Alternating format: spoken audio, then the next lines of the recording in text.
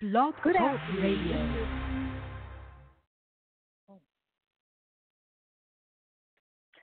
Good afternoon. This is Kimberly Simmons, and we are on the Gist of Freedom. And I have a background that I'd like to kind of share with you. I am a Underground Railroad descendant, fifth generation, of a very special family. My family has many branches to a very large tree, but I am the third great-granddaughter of a woman by the name of Carolyn Quarles. It became Carolyn Quarles Watkins. And she was an Underground Railroad freedom seeker who in 1843 found her way home. Home being the Detroit, Michigan region, more specifically on the other side of our historic Detroit River, known as Windsor, Sandwich, Canada. She was 17 at the time of her escape. She escaped as most folks do with a big story, her story being that she was owned at birth in 1826 by her grandfather, a gentleman by the name of Dr. Robert Quarles, who was a Revolutionary War soldier. Her story is shared by many different states. She took a route 1,000 miles to get to her place known as home now through 5 different states, which included her starting place in St. Louis, Missouri at 6th and Pine, not too far from the arch that now stands today on the banks of the Mississippi.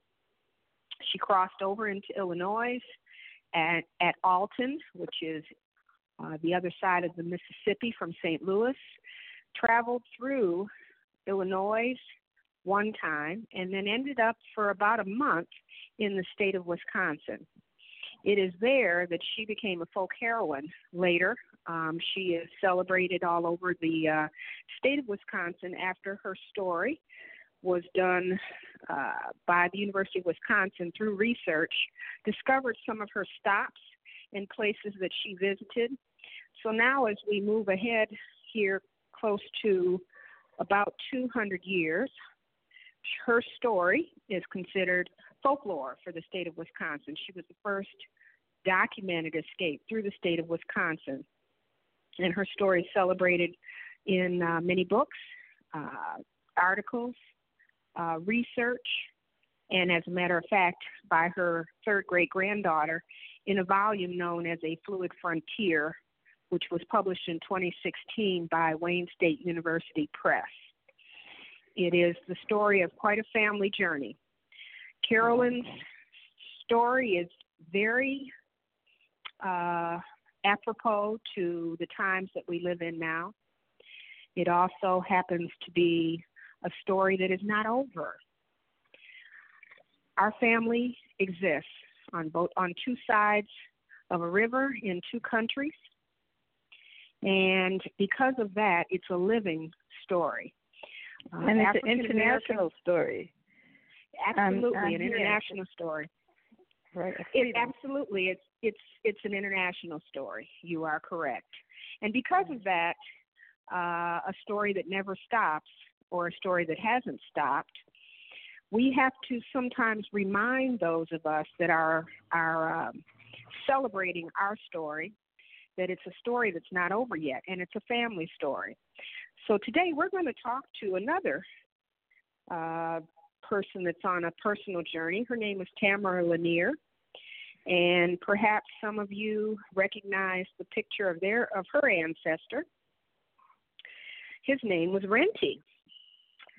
The most famous of the pictures the photographs are of a gentleman standing bare-chested in a photograph that has a dark background that actually shows scars from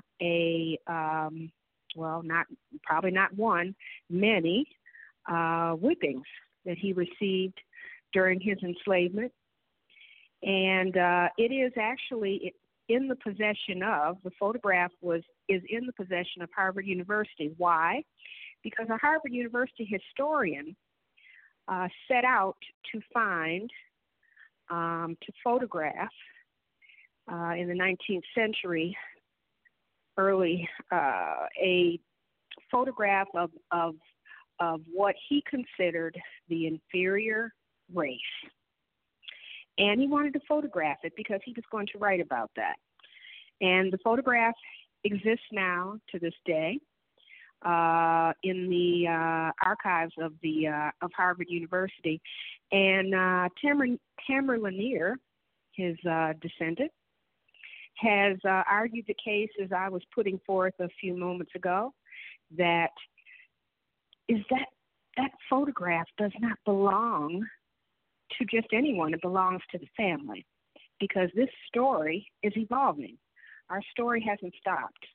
The African American story has not stopped.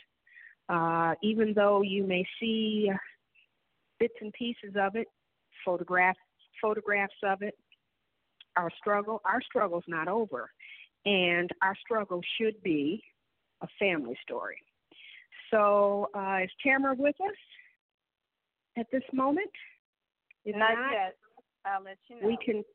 We can talk a little bit more, but a family story. I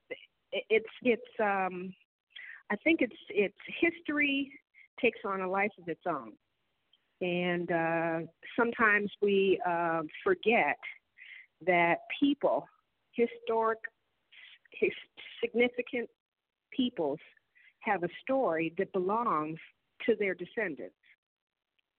It's not a story that belongs to everyone. It's a story that belongs to a family. And unfortunately, from a personal standpoint, I have had to remind, on behalf of my family, quite a few institutions that have not necessarily considered that. The African American story, and in my case, African American and African Canadian story, is one that is ever evolving. And because it has become the highlight of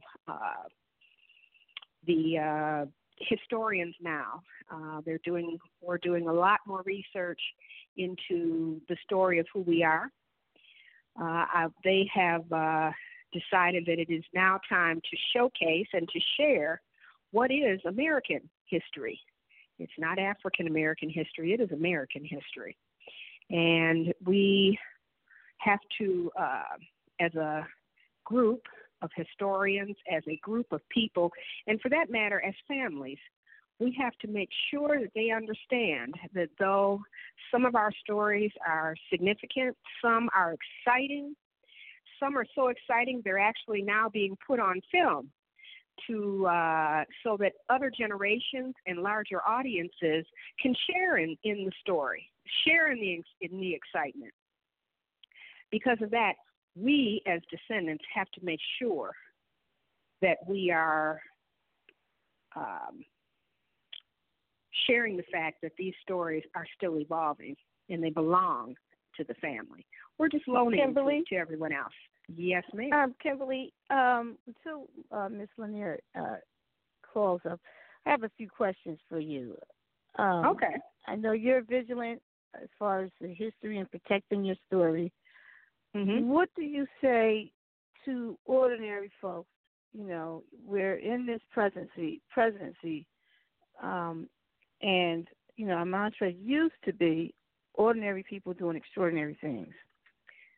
But because this gentleman was elected, I think ordinary people didn't do ordinary things, meaning ordinary people didn't vote. And right. I think we need to redirect our attention to ordinary people doing ordinary things but creating extraordinary results. Right. Okay. So how do you,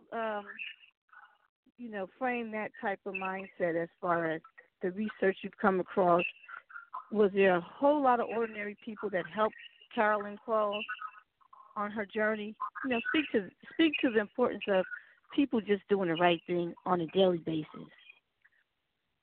Well, you know, every day is an extraordinary life. Everyone does something extraordinary probably in their lifetime. Maybe they don't look at it as such. I doubt very seriously that my ancestor thought that what she was doing would be celebrated almost 200 years later. As a matter of fact, I know she didn't. It was what she thought was, it was her life, and she wanted to take it back. She did not consider herself enslaved. As a matter of fact, someone explained that to her, what freedom meant, because she didn't know.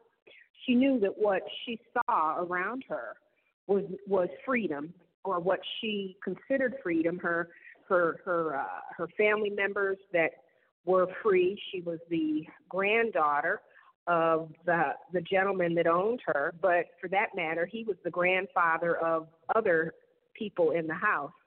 So she noticed that at the time that she was not part of that. And so she decided that at 17 that she needed to go find what everybody else had. And I don't necessarily think that she thought she was doing anything extraordinary. She was just going to find something that she thought was freedom. And in that case, you have a lot of stories out here that do not necessarily, when they happened and at the time that the history happened, I don't think that necessarily everyone was thinking was extraordinary. You've got Robert Small, who stole a boat and stole, quote unquote, cargo, stole people and found freedom. But that was because he had the skill set to be able to do that. Now we look upon his journey as a journey of courage and an extraordinary journey. He was just trying to get his family to freedom. You look at Tubman, and they talk a lot about Mrs. Tubman, bless her heart, and what she did. But her journey, most of her journey back to Maryland, were to find her own family and give them their freedom. We look at it as an extraordinary life. However, she was on a mission, and that was to free her family. So, okay, Kimberly, I hate to interrupt you, but we have Miss Lanier on the phone right now, and I'm going to hand her over to you. Thanks so much. We do. Good afternoon. Tamara Lanier, it is wonderful to talk to you. My name is Kimberly Simmons, and I too share a story of freedom. I'm a Underground Railroad descended, fifth generation of 4 freedom seekers. One that's fairly famous. Her name is Carolyn Quarles. She was the first documented escape through the state of Wisconsin, and I think we share a similar drive, and that is to recapture the family story. Yeah. And I'd love to hear your current drive to, if you want to say, rescue the trajectory of your own story that is ever evolving. Our story evolved from Harvard. It is. So can you tell me a little bit about, for those that are listening, a little bit about the background on the hows and the whys? When did you discover that you were Renty's third great granddaughter? I mean, you knew it, I'm sure, but when did you discover that this was a journey that you needed to get on? Wow.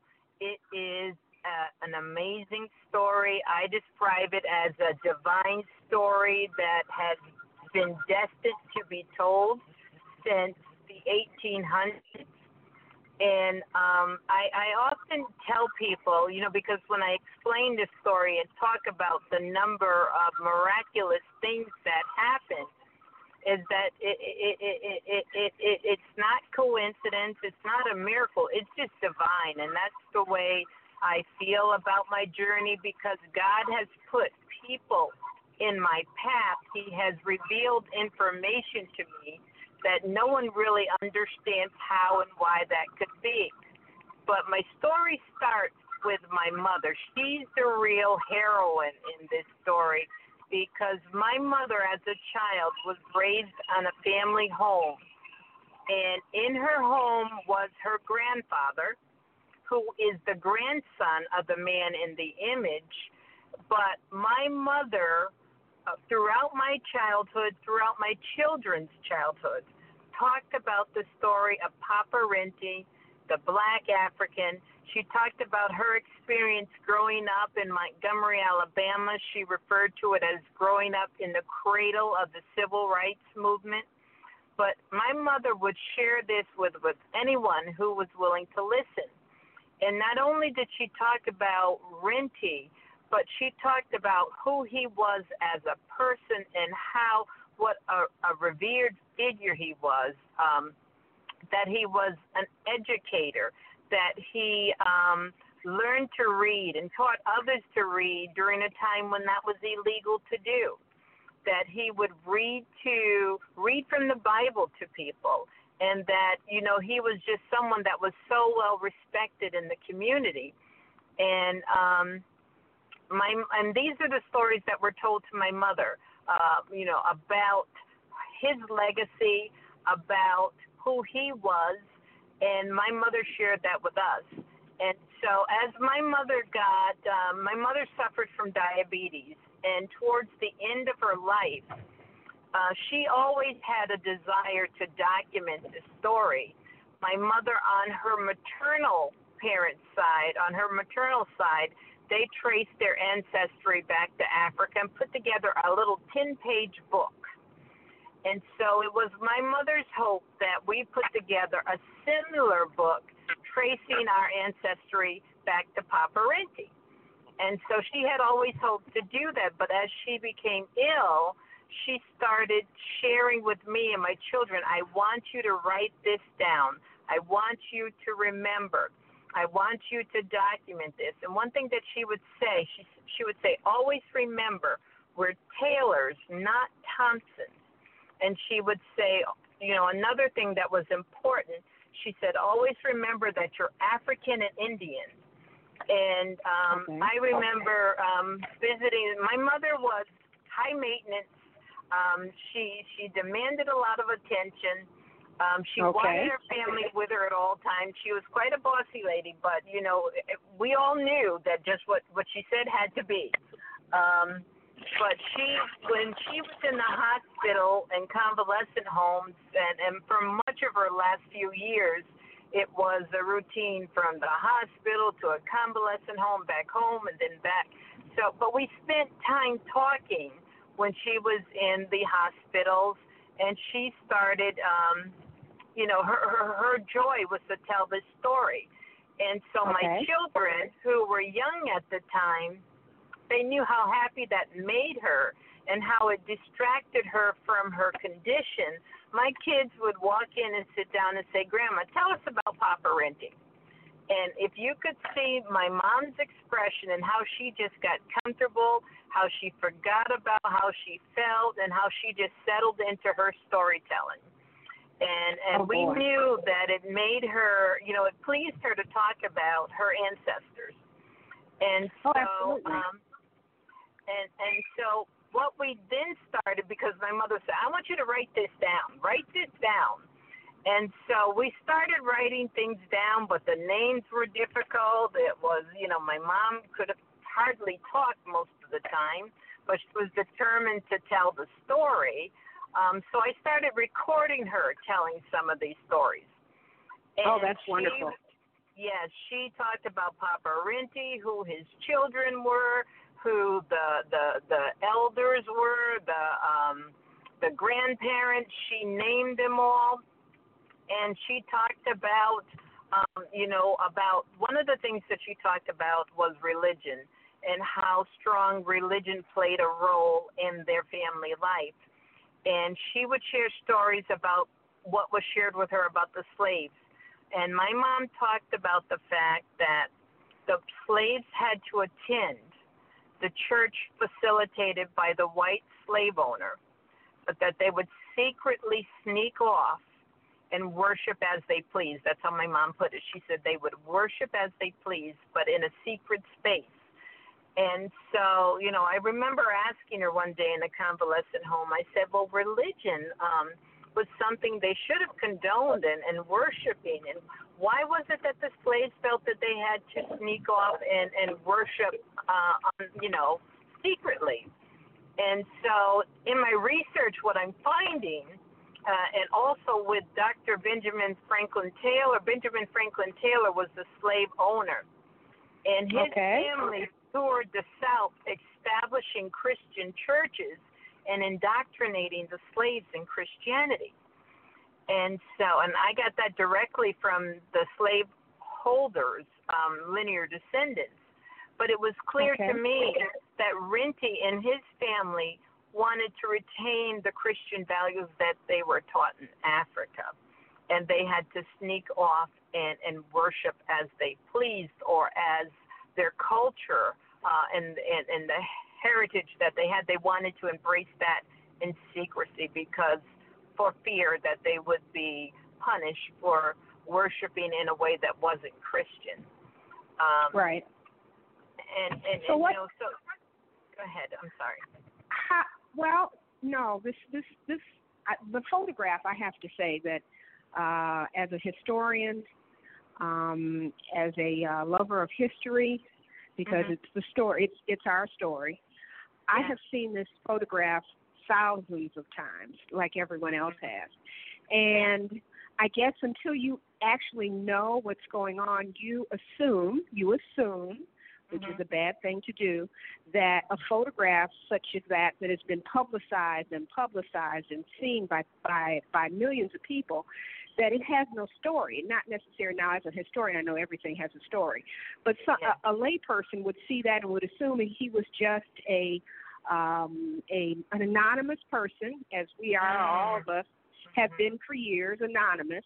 And it was just a photograph that was found perhaps somewhere, and not knowing the background as we do now.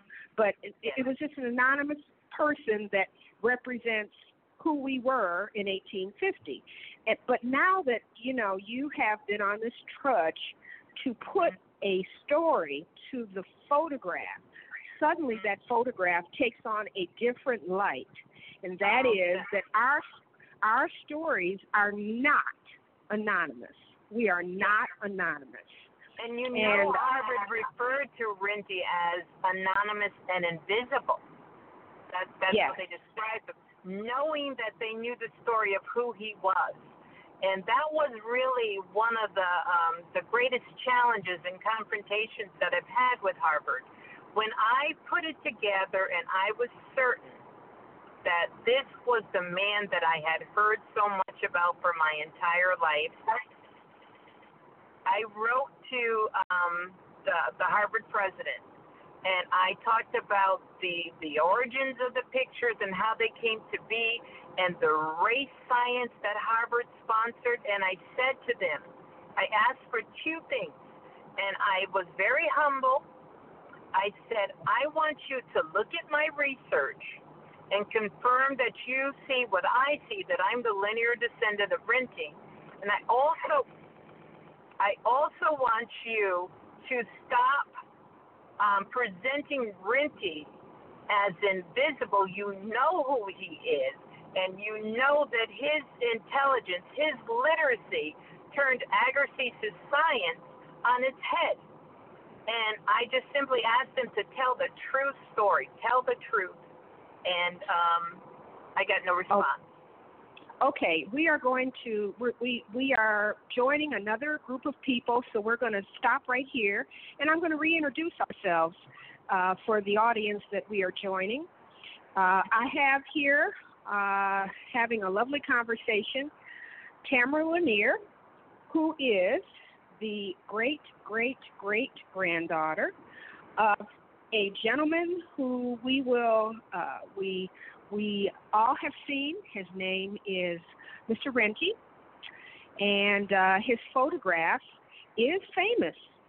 At one point, it was famous for being an anonymous story, but we have found here recently that it is not so anonymous anymore.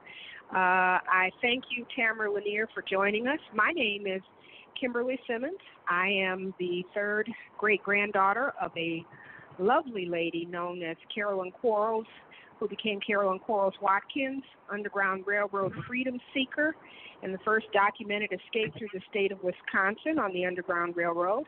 And I am a Detroit historian, published in 2016 by Wayne State University Press. And we're having a conversation today about stories, family stories.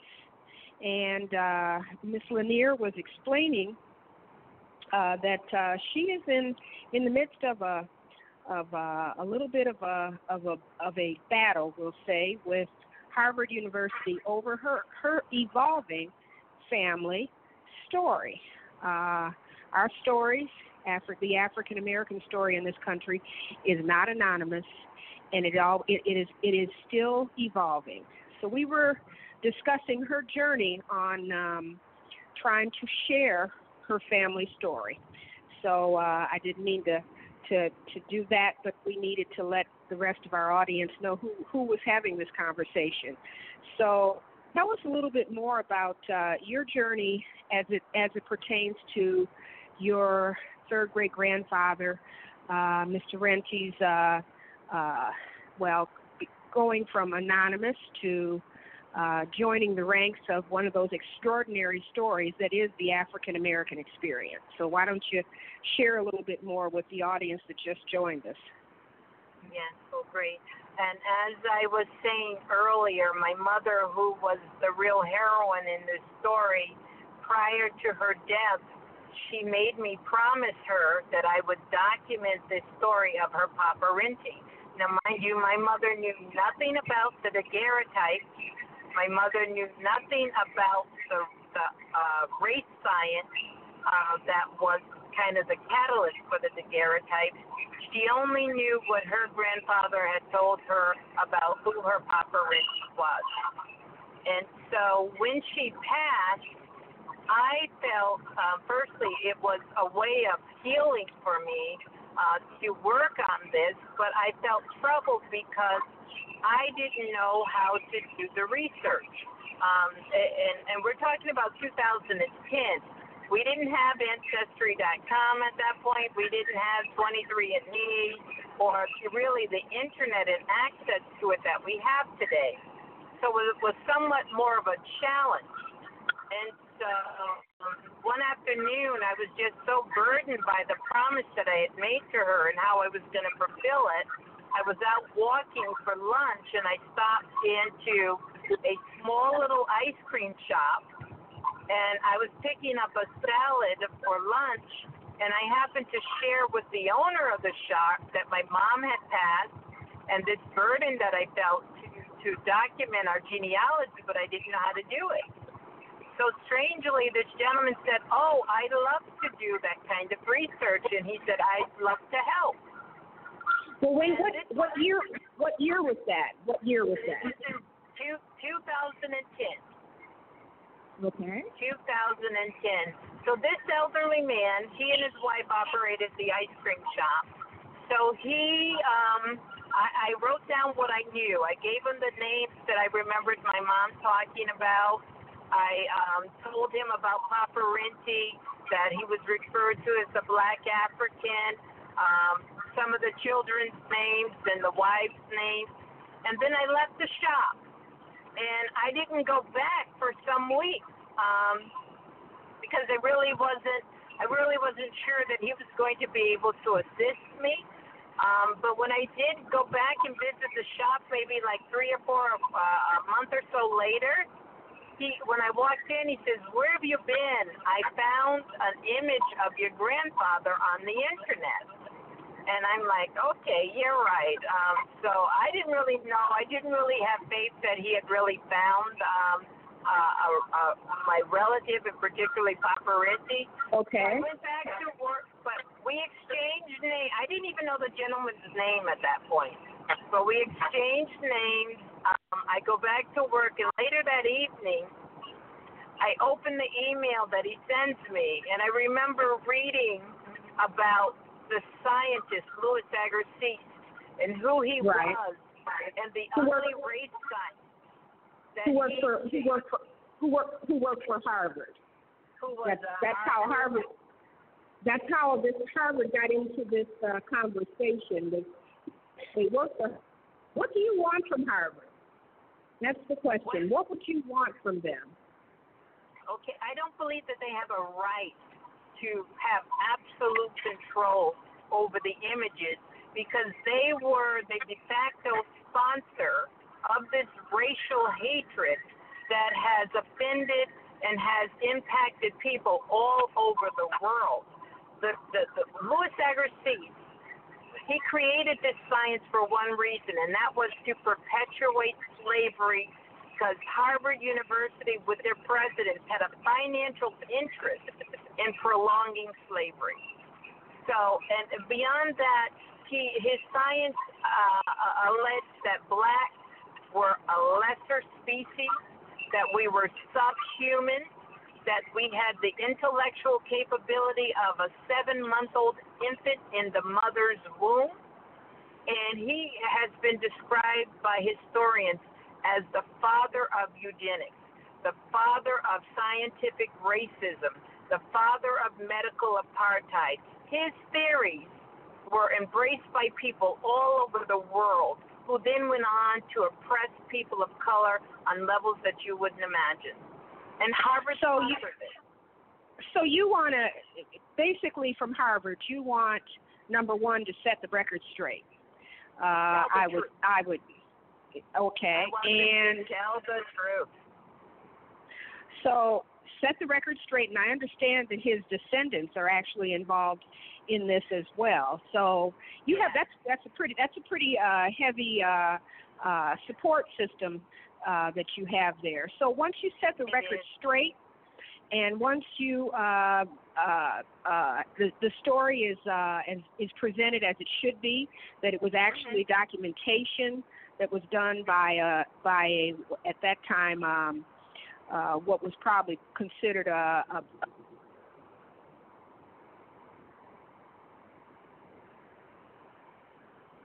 However, you also want to do what? What do you want to do with this story? You want to share it? How do you want to share this story? Share the real story. The real story. And also, there is a greater.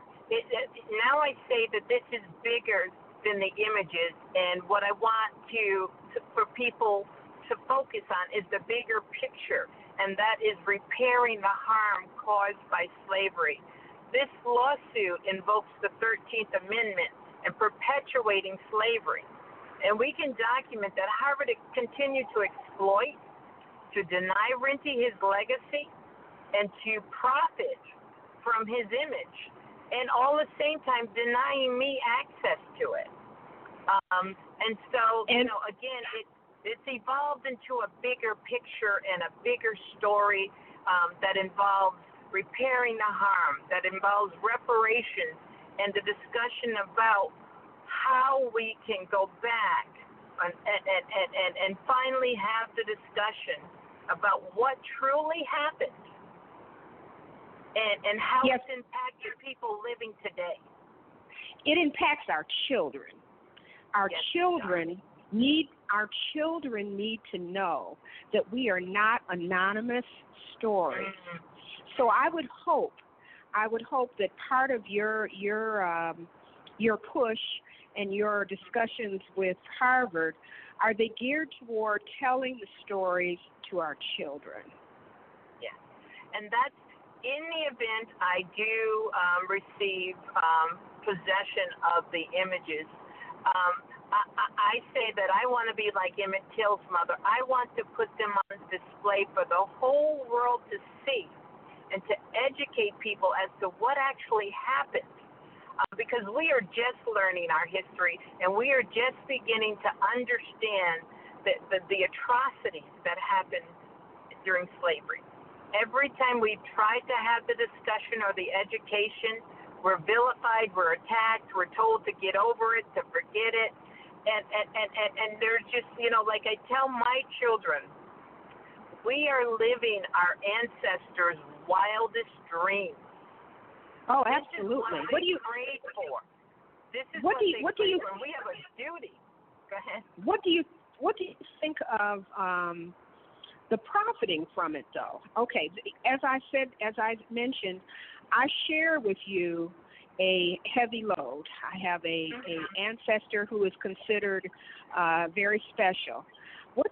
How do you feel about, let's say, movies, let's say amusement, using the name Renty, using his likeness, using that to profit amusement parks, museums, creating stories? How do you feel about that? Is that something that's you're well within your soul, or is that something? How do you want that to look? I can tell you this: I would oppose Harvard being in a position to use him for profit because of their history and the legacy and their complicity in this. But I want the world to know who Renty is. I want this to be a visible story. I want people to know who he is. I want people to see the image. And there's something unique about this image that I can't explain. It drives people to want to know more about who he is or was and what happened. And, I've met so many people who saw the image and who were moved by it. And yes. I say to and I say, I want, conceivably, we as a family, and we've had discussions about if we were to get them back, my goal would be to make sure that everyone has access to them, everyone, not only to the image, but to the story. Yeah, just as truth to be laid out. Is this what I'm seeing, the truth? Because right now, Gardens is displaying slavery for entertainment. Yes. Auction blocks are displayed. Even though you have to share the history, do you think that's the way we should share it, or is it best to share the history as you have one of those famous photos of something that's displayed? How do you want to share that story? Do you want to use it the way it's past and profiteering, or do you want to use it for educational background? And what's most important to me is truth telling. And so this, for me, would be a great educational journey. It's really a reteaching of American history. When we start to educate our children as to, and this is the only way that young people are going to value their legacy and embrace who they are, is we have to tell the truth. We have to educate our children so that they understand the suffering and the sacrifices our ancestors made so that we can be where we are today. Okay, so if you, how does the reparations factor fit into what you're trying to do? How is that fitting in, the reparations? Because that's the hot topic nowadays, is reparations, even though it's been a topic for 40 years. But suddenly it's become a topic that our politicians are floating around using it, unfortunately, again, as a stepping stone to try to get elected instead of it as a very serious and genuine issue. Absolutely, absolutely. And keep in mind now, I've been working on this for 9 years. So, it's strange, the timing, because now when I have been trying to promote this and to unearth this and to expose it for 9 years, it seems to be flourishing at a time when everybody is finally willing to say the word reparations. But what I'm talking about is, again, repairing the harm. And so Harvard, as an educational institution, who recently, within the last few years, hosted